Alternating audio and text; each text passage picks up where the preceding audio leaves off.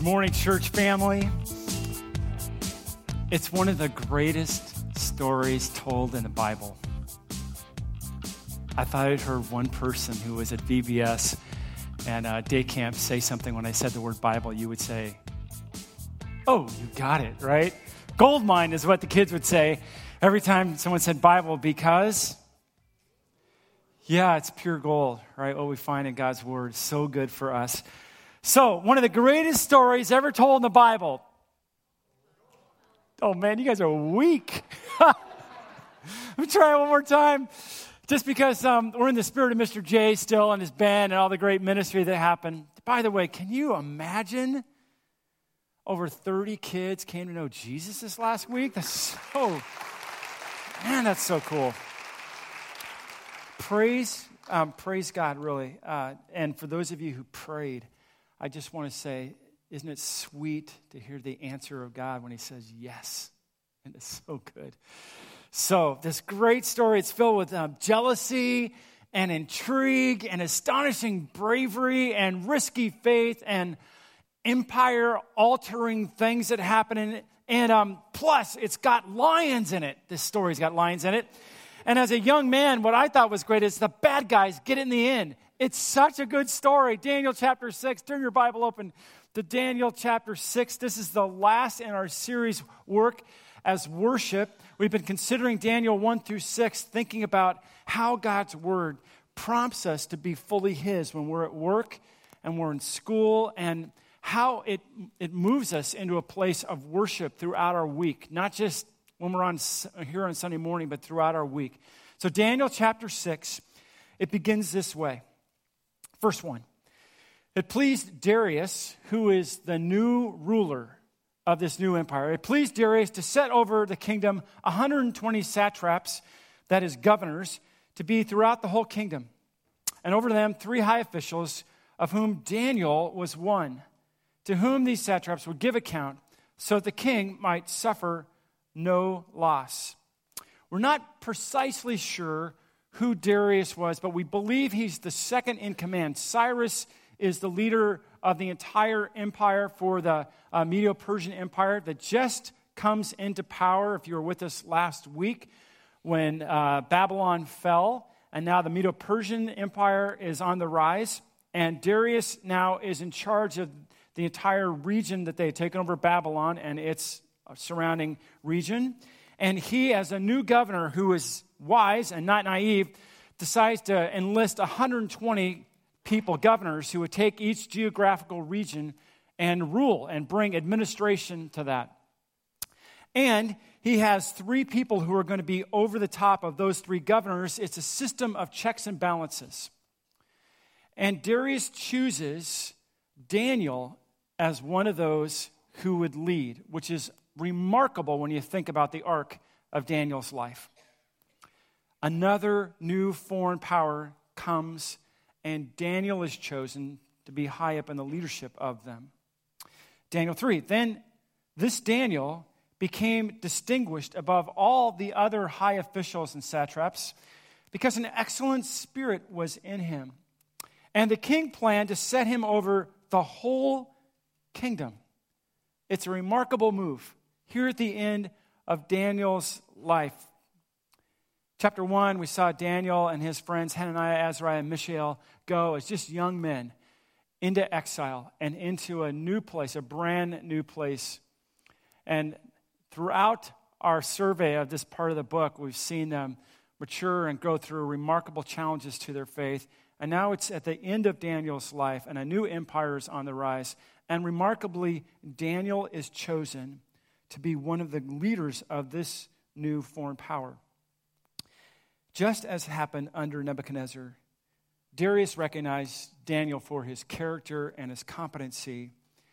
And when you consider the whole of Daniel's life, it's such a remarkable encouragement to us, a challenge for us, how God was at work in Daniel's place of work. Just like he desires to be in your place of work or schooling, wherever God might have you planted right now in his purposes, he has you there.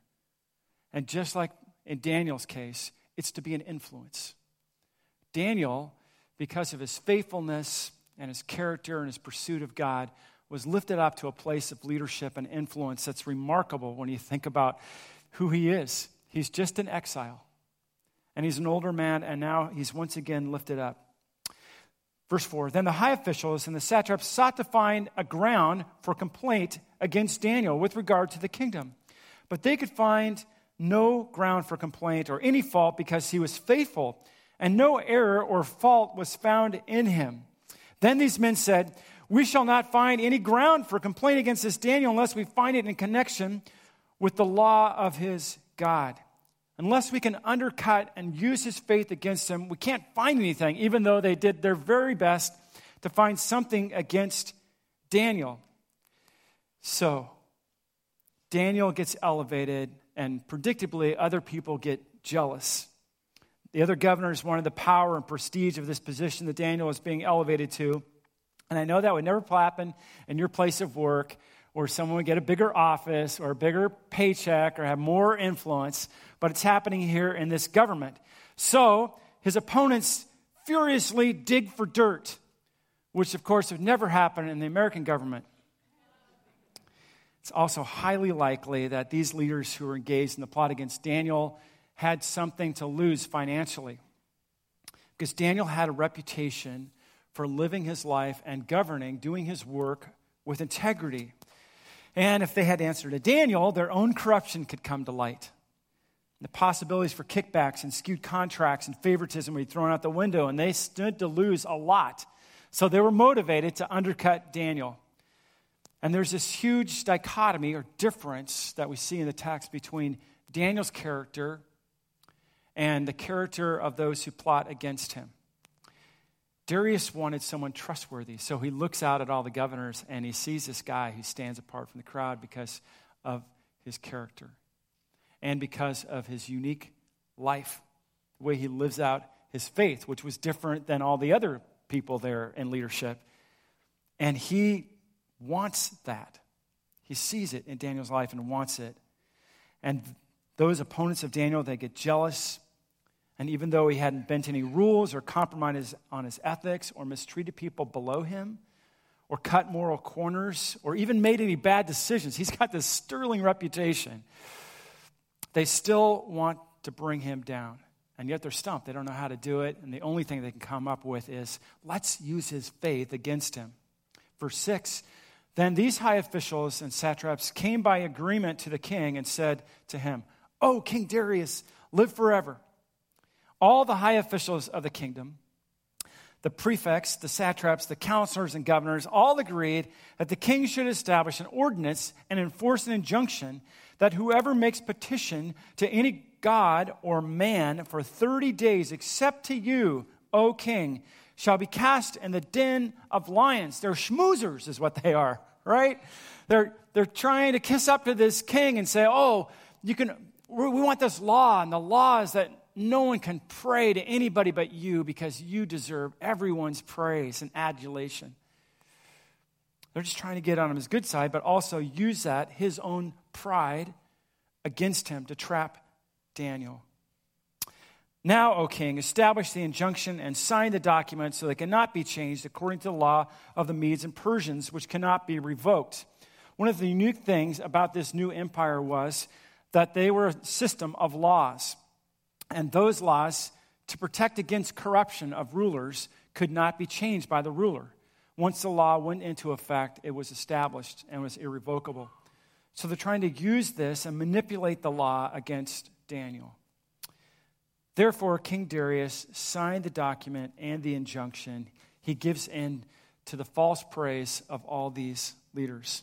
Those who are plotting with Daniel, they come up with this plan. It's a commitment to undercut Daniel. And they spin this obvious lie. Now, how do we know it's obvious, this lie?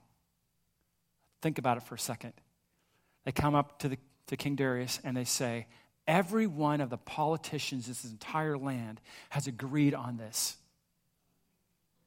Yeah, okay, so when does that ever happen? When do we see every politician agree on one thing? Never happens, right? So we know this is obvious lie. These guys have plotted against it. They're manipulating the law that was meant for protection against corruption to corrupt this king, and he buys into it, naively buys into this. And they think that they've won the day. Verse 10, when Daniel knew that the document had been signed, he went to his house, where he had windows in his upper chamber open toward Jerusalem. And he got down on his knees 3 times a day and prayed and gave thanks before his God, as he had done previously. Now, Daniel had developed a discipline, a spiritual habit that was critical for his life. I'm sure he had a set of spiritual disciplines. This was one that becomes obvious that 3 times a day, he puts the brakes on in his life. Now, I have a question for you. Is your life busier than Daniel's was, ruling an entire kingdom? Yeah. So he puts the brakes on 3 times a day, gets down on his knees in a posture of prayer, like so he won't be distracted and remembers what he's doing, humbles himself before God, and gives him thanks. It's a great spiritual discipline, right? Humbling when you see the character of this leader. And he prays, even though he knows what's just happened. He understands the consequences of what's just happened. See, Daniel, he could have just closed the shutters, right? People didn't have to know, did they? He could have closed the shutters and prayed in secret so no one would have seen him. Or he could have just put his faith on the back burner. It was only for a month, right? We've all gone through that struggle with compromise. Maybe God, I'm really busy this month. Got all these other things happening, and I don't want to risk, offending people or for them thinking that I'm spiritually pious or whatever. So he had all these things that he could have bent to and not did what he did. But for Daniel, prayer really mattered. And his relationship with God mattered above all else. He would not sacrifice what breathed life into him. He wouldn't do it. And that was his time with God. His prayers wouldn't be sacrificed on the altar of convenience. And if forced to choose between his faith and his relationship with God and the laws of the land, Daniel would choose his faith and his relationship with God. Daniel chose civil disobedience. When Jesus is confronted with a similar ethical dilemma question, this is how he responds. Matthew records it for us. And the Pharisees went out and laid plans to trap him in his words. And they sent their disciples to him, that's to Jesus, along with the Herodians. Teacher, they said, we know that you're a man of integrity and that you teach the way of God in accordance with the truth. You aren't swayed by others because you have paid no attention to who they are. They're just, again, trying to whitewash the truth. That's not really what's in their heart, but they're just saying this to Jesus. Then tell us, what is your opinion? Is it right to pay the imperial tax to Caesar or not? They're trying to trick him. But Jesus, knowing their evil intent, said, you hypocrites, why are you trying to trap me? Show me the coin used for paying the tax. They brought him a denarius, and he said to them, whose image is this? And whose inscription? Caesar's, they replied. Then he said to them, here's the kicker, so give back to Caesar what is Caesar's, and to God what is God's. Give to God what is God's. When they heard this, they were amazed, and they left him and went away. Give to God what is God's. Which begs the question, what is God's? What belongs to God in your life at school? What belongs to God throughout your work week and in your home and in your marriage? What belongs to God with all of your stuff? Yeah, right? That's what God challenges to us. Every pickin' thing, all of it belongs to him. So Daniel will not sacrifice it. Daniel keeps on praying. And though the text hints that he knows what people are going to do with the new law to undermine him, he doesn't hide what he's doing. He's not trying to be overly pious, but he just gets on his knees. And for all those who can see him, he just declares his allegiance to God throughout the day. He keeps praying. There's a lot to think about in this example, in this model, isn't it? Be challenged by it in our walk. See, prayer matters deeply to him because he knows that great leadership is dependent on God's activity. Great leadership is dependent on God's activity. The most important things that you're engaged in life are dependent on what God does, not what you do. And they come as a response to your conversation and request to God. So Daniel keeps praying. And he knows that people are watching him. He knows it matters what he does. If he compromises, he's going to proclaim to all those who are younger, who've been raised up in Babylon, who are wondering whether they can depend on a living God like Daniel does and follow him. They look up to him. They respect him. What is Daniel going to do in this moment? And Daniel provides a genuine example of uncompromising faith that inspires others. When you provide a genuine example of uncompromising faith, it inspires others to follow Jesus. When you're at work and you're tempted to not follow through with being a woman of God, a man of God, when you're at school and that temptation happens, remember other people are watching and wanting to know what it looks like to follow Jesus. So Daniel prays. And these people, they needed to see him be faithful. And Daniel also knows that no matter how busy life gets, prayer has to be a priority. It's just got to be a priority. I have conversations with people occasionally who wrestle like I do when life gets super busy and you're in the middle of this crunch and life speeds up and responsibilities are piling up at work and our days seem to grow shorter and time is this precious commodity to us and consistent prayer can get squeezed out of our schedule. But consider this. It's highly unlikely that you'll ever get to the place of responsibility that Daniel was at. And yet he's faithful to his prayer life. You might say, Ron, you don't know. I'm just sapped at the end of the day. Hey, Daniel's in his 80s at this point. And he's still pulling it off, right? He's just a man. He's just a guy who God has used because he's been faithful. Prayer's got to be a priority. Ever wonder why Daniel was so respected by this stream of leaders that keep coming up? Or why God used him so powerfully? Or why his character remains intact through all the wild challenges he faces? You ever wonder why he was a man whose life was marked by wisdom? It's because he prayed. Because he was consistent in his relationship with God. He wouldn't cut corners in it. And he understood that great leadership is dependent on God's activity.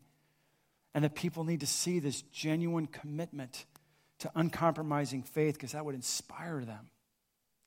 And because no matter how busy life gets, prayer has to be a priority. Let me encourage you today to pray. Now, you've heard this before, right? If you are a person who has ever come to church, you've heard people encourage you to pray. But let me encourage you to get into a posture of prayer and pray more than once in your day. I think that's the heart of this chapter and its encouragement and Daniel's model to us. Sometime today, get away, put the brakes on, and pray. And then try tomorrow to put the brakes on in your schedule and give thanks to God. Daniel prays, and as he prays toward Jerusalem, we're told, a city leveled by the Babylonians. He prays toward a temple that no longer stands. Daniel's actions show that it's not the promised land or the city of Jerusalem or the temple that's vital. It's his relationship with the living God that matters. Verse 11, these men came by agreement and found Daniel making petition and plea before his God. So they see him praying. Scandalous, right?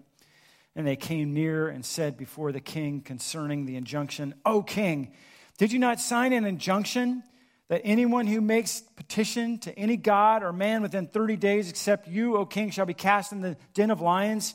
And the king answered and said, the thing stands fast according to the law of Medes and Persians, which cannot be revoked. And they answered and said before the king, Daniel, who is one of the exiles from Judah, that's his identity. pays no attention to you, O king, or the injunction you have signed, but makes his petition 3 times a day. They head straight for Darius when they've got the goods on Daniel, and they tattle. And they're trying to make sure that Daniel faces the consequences of what he's done, that they get rid of Daniel for good. They make their accusation after they trap the king, and they believe that they had caught Daniel red-handed, and they're signaling to the king that he's got to punish him and he's got to follow through. Verse 14, then the king, when he heard these words, was much distressed and set his mind to deliver Daniel. And he labored until the sun went down to rescue him. King Darius hadn't known Daniel that long, and yet he's got this great affection for him. And he has this great respect for Daniel and his relationship with the living God. And he does not want to do what he's been trapped into. He obviously sees now that he's been duped. And he tries to figure out how he can get away from following through with the consequences of the law. But he can't. These men, verse 15, came by agreement to the king. They said, "No, O king, that's the law of the Medes and Persians. It's your law that no injunction or ordinance that the king establishes can be changed. We got you." And it's notable, I think, how Darius reacts. He wants so much to try to figure out how to get Daniel off the hook, but he knows that he's trapped. And so, verse 16, the king commanded, and Daniel was brought and cast into the den of lions. And the king declared to Daniel, "May your God, whom you serve continually, deliver you." What a great reputation, isn't it? Whom you serve continually. Wouldn't that be sweet to have that kind of reputation at work or place you go to school? To be known as someone who just, I might disagree with you. I might have issues with you. But one thing I know about you is that you serve God continually. This is always on your heart to serve him. It's a great reputation for Daniel. And that's how they address him. Or Darius addresses him. "May he deliver you." And a stone was brought, verse 17, and laid on the mouth of the den. And the king sealed it with his own signet, his ring. And with the signet of his lords, they all walk forward and stamp on this stone, that nothing might be changed concerning Daniel. And the king went to his palace and spent the night fasting. No diversions were brought to him, and sleep fled from him.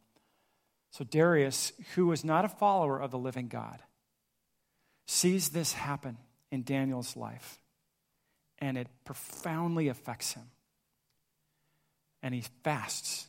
That is, he starts praying to the living God.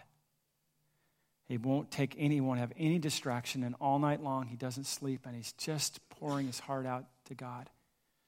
Not really knowing the living God, and not really knowing that God would deliver, if God could deliver. He didn't know if he was powerful enough, that he actually did live. Because his whole background was respecting and pouring out his worship to false gods, gods who didn't live, gods who didn't answer the prayer.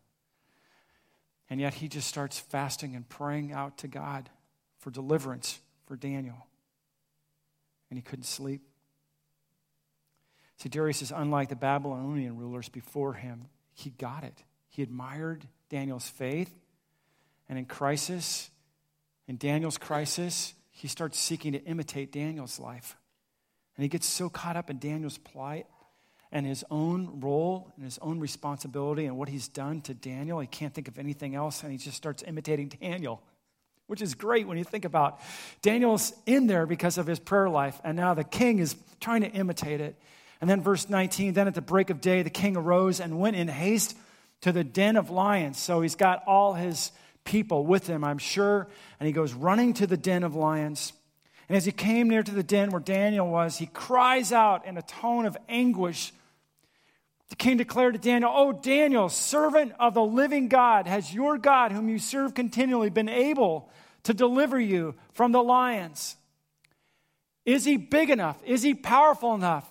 Daniel, are you there?" Notice what Darius notices about Daniel, that he continually serves the living God. And the only question Darius has is whether God, this God of Daniel, was personal and powerful enough to pull off deliverance. Whether God would intercede on our behalf. That's what he's wondering. Does God step in? Men and women, that's the story written here. Not just in Daniel, but throughout the book. That God intercedes. He steps in on our behalf. That's what the author of Hebrews is writing about when he speaks of the intercession of Christ. That God steps in. He says Jesus has become a guarantee of a better covenant. We're about ready to celebrate that here at the table in communion. That this is a better agreement between us because it's not based on our works, our activity. It's based on the intercession of God. That Jesus Christ came down in life, space, history, and he interceded on our behalf. He lived and he died on a cross. He shed his blood for us in interceding for us. And because of that, I can have mercy and forgiveness of God. Because of that, I can join the over 30 kids who came to discover that this week. I can discover that Jesus intercedes, that God is the great intercessor, and he lives to do that. And the author of Hebrews says, because Jesus lives forever, that is, because he conquered death and rose from the grave, he has a permanent priesthood. He keeps interceding for us. Verse 25, therefore he is able to save completely those who come to God through him. That's how you come to God, through the intercession of God, through Jesus Christ, who stepped in for you to give you forgiveness and wholeness and healing. Because, the author of Hebrews says, he always lives to intercede for them. He's still doing it, even this day. When this story of Daniel's rescue plays out in my imagination, I think there's a pause. The king comes running and he's pleading. He's just anguishing. He's chewing his fingernails. He's wondering if Daniel's God is powerful enough. And I think Daniel just lets him sit there for a second. And the whole crowd just kind of building up the tension. Is he really dead? Could God possibly save him? Verse 21, then Daniel said to the king, O king, live forever. My God has sent his angel to shut the lion's mouth, and they have not harmed me, because I was found blameless before him, and also before you, O king. I've done no harm. Then the king was exceedingly glad and commanded that Daniel be taken up out of the den. So Daniel was taken up out of the den, and no harm was found on him, because he had trusted in his God. That's the story of Daniel, right? Because he trusted, God gave life. Because trusting in the living God brings life. That's why we're here this morning, by the way, men and women. Because trusting in the living God brings life to us. Because Jesus interceded on our behalf, we can have life and forgiveness. We can be whole and have relationship with God and have great confidence in that, just like Daniel did. Throughout the night in that den with hungry lions, I'm sure that Daniel had all kinds of opportunities not to trust God and just pouring out his heart. God, I trust you. This is really hard. I trust you. I'm going to keep trusting you. And in the early morning, he's still wrestling through this trust because God is like that. He keeps stretching our faith and our trust in him. And that's what brings life, the trust in the living God. It's what brought life to all those kids this week, and what can bring life to you if you do not yet know him and haven't trusted him. He's just waiting for you to turn to him and be honest and tell him. And in those places of your life, friend, if you are a believer and you have struggled in trust this week, he is still waiting again this morning for you to say, God, help me in my unbelief. I want to trust you. Nourish and encourage my faith.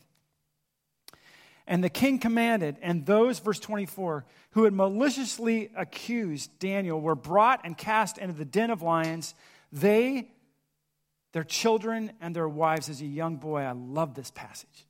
I love this. Like, they finally got theirs. I ate them all up. That's great. Okay, I was a little twisted as a young boy. Okay, I'm going to admit it. but this is a boy story, right? This is great. And then I got to think about the text as when I was a little older, and I thought, wow, that's like there's some injustice going on.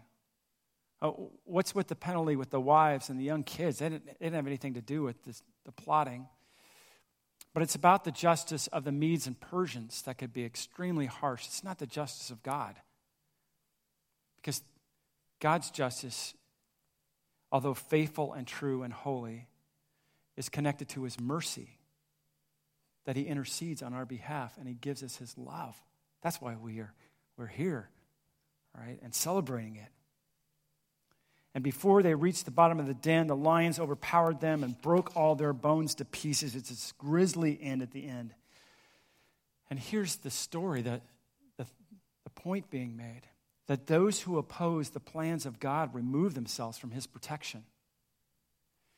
Daniel stepped into the protection of God because he trusted God and was protected. And the others who stepped away from God's plan, they removed themselves from the protection of God. Verse 25, and King Darius wrote to all the peoples and nations and languages that dwell in all the earth, peace be multiplied to you. It's coming out of his heart, this finally experienced peace with God. I make a decree that in all my royal dominion, people are to tremble and fear before the God of Daniel, for he's the living God. What he didn't say is, and I'm not. I'm not going to make a law like this again where I'm so stupid that I would have people pray to me. You got to tremble and fear before the living God. Enduring forever, his kingdom shall never be destroyed, and his dominion shall be to the end. He delivers and rescues. He works signs and wonders in heaven and on earth. He who has saved Daniel from the power of the lions. So this Daniel prospered during the reign of Darius and the reign of Cyrus the Persian. The end of the story, we have this one final remarkable turn, right? It's remarkable, fascinating, that this King Darius becomes a follower of the living God. And not only that, he uses his power and influence to send letters to every world leader and every people group that he can find, telling them of his relationship with the living God. And underscoring these points from Daniel 1 through 6 that you'll find throughout the book. First, there is only one living God worthy of our worship every moment of our lives. At school, at work, at home, everything I do, only one living God who is worthy of me living for him and living my life in such a way that I bring praise and honor to him. There's only one. That's his conclusion. That's what he sends out to everybody. And that message is found throughout Daniel, in Daniel 1 through 6. Second, there's only one eternal kingdom that's greater than all other kingdoms. Again, it's the story of Daniel, right? Daniel chapter 2, remember? Nebuchadnezzar gets the dream, Daniel gives the interpretation, and it's the story that there's one enduring kingdom. Why wouldn't you want to be part of that kingdom that lasts? It outlasts the Babylonians. It will outlast the Medes and Persians. Darius says it right here. There's only one kingdom.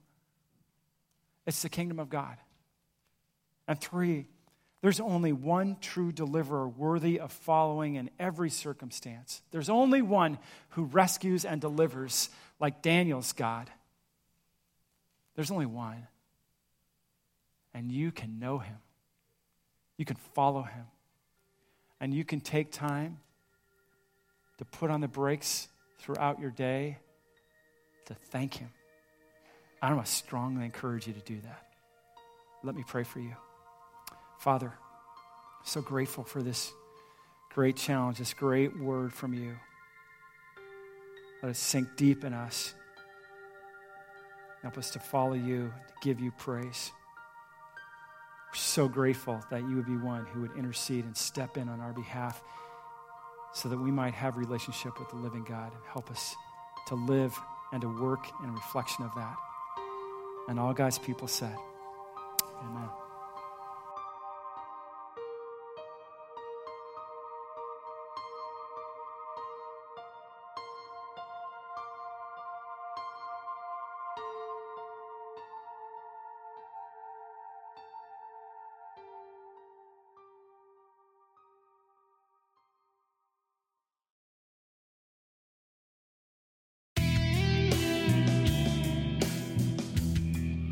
Thank you for listening to the Bridges Community Church Sermon Podcast. Bridges Community Church is located in the San Francisco Bay Area in Fremont, California. To know more about Bridges Community Church, please go to our website at bridgescc.org.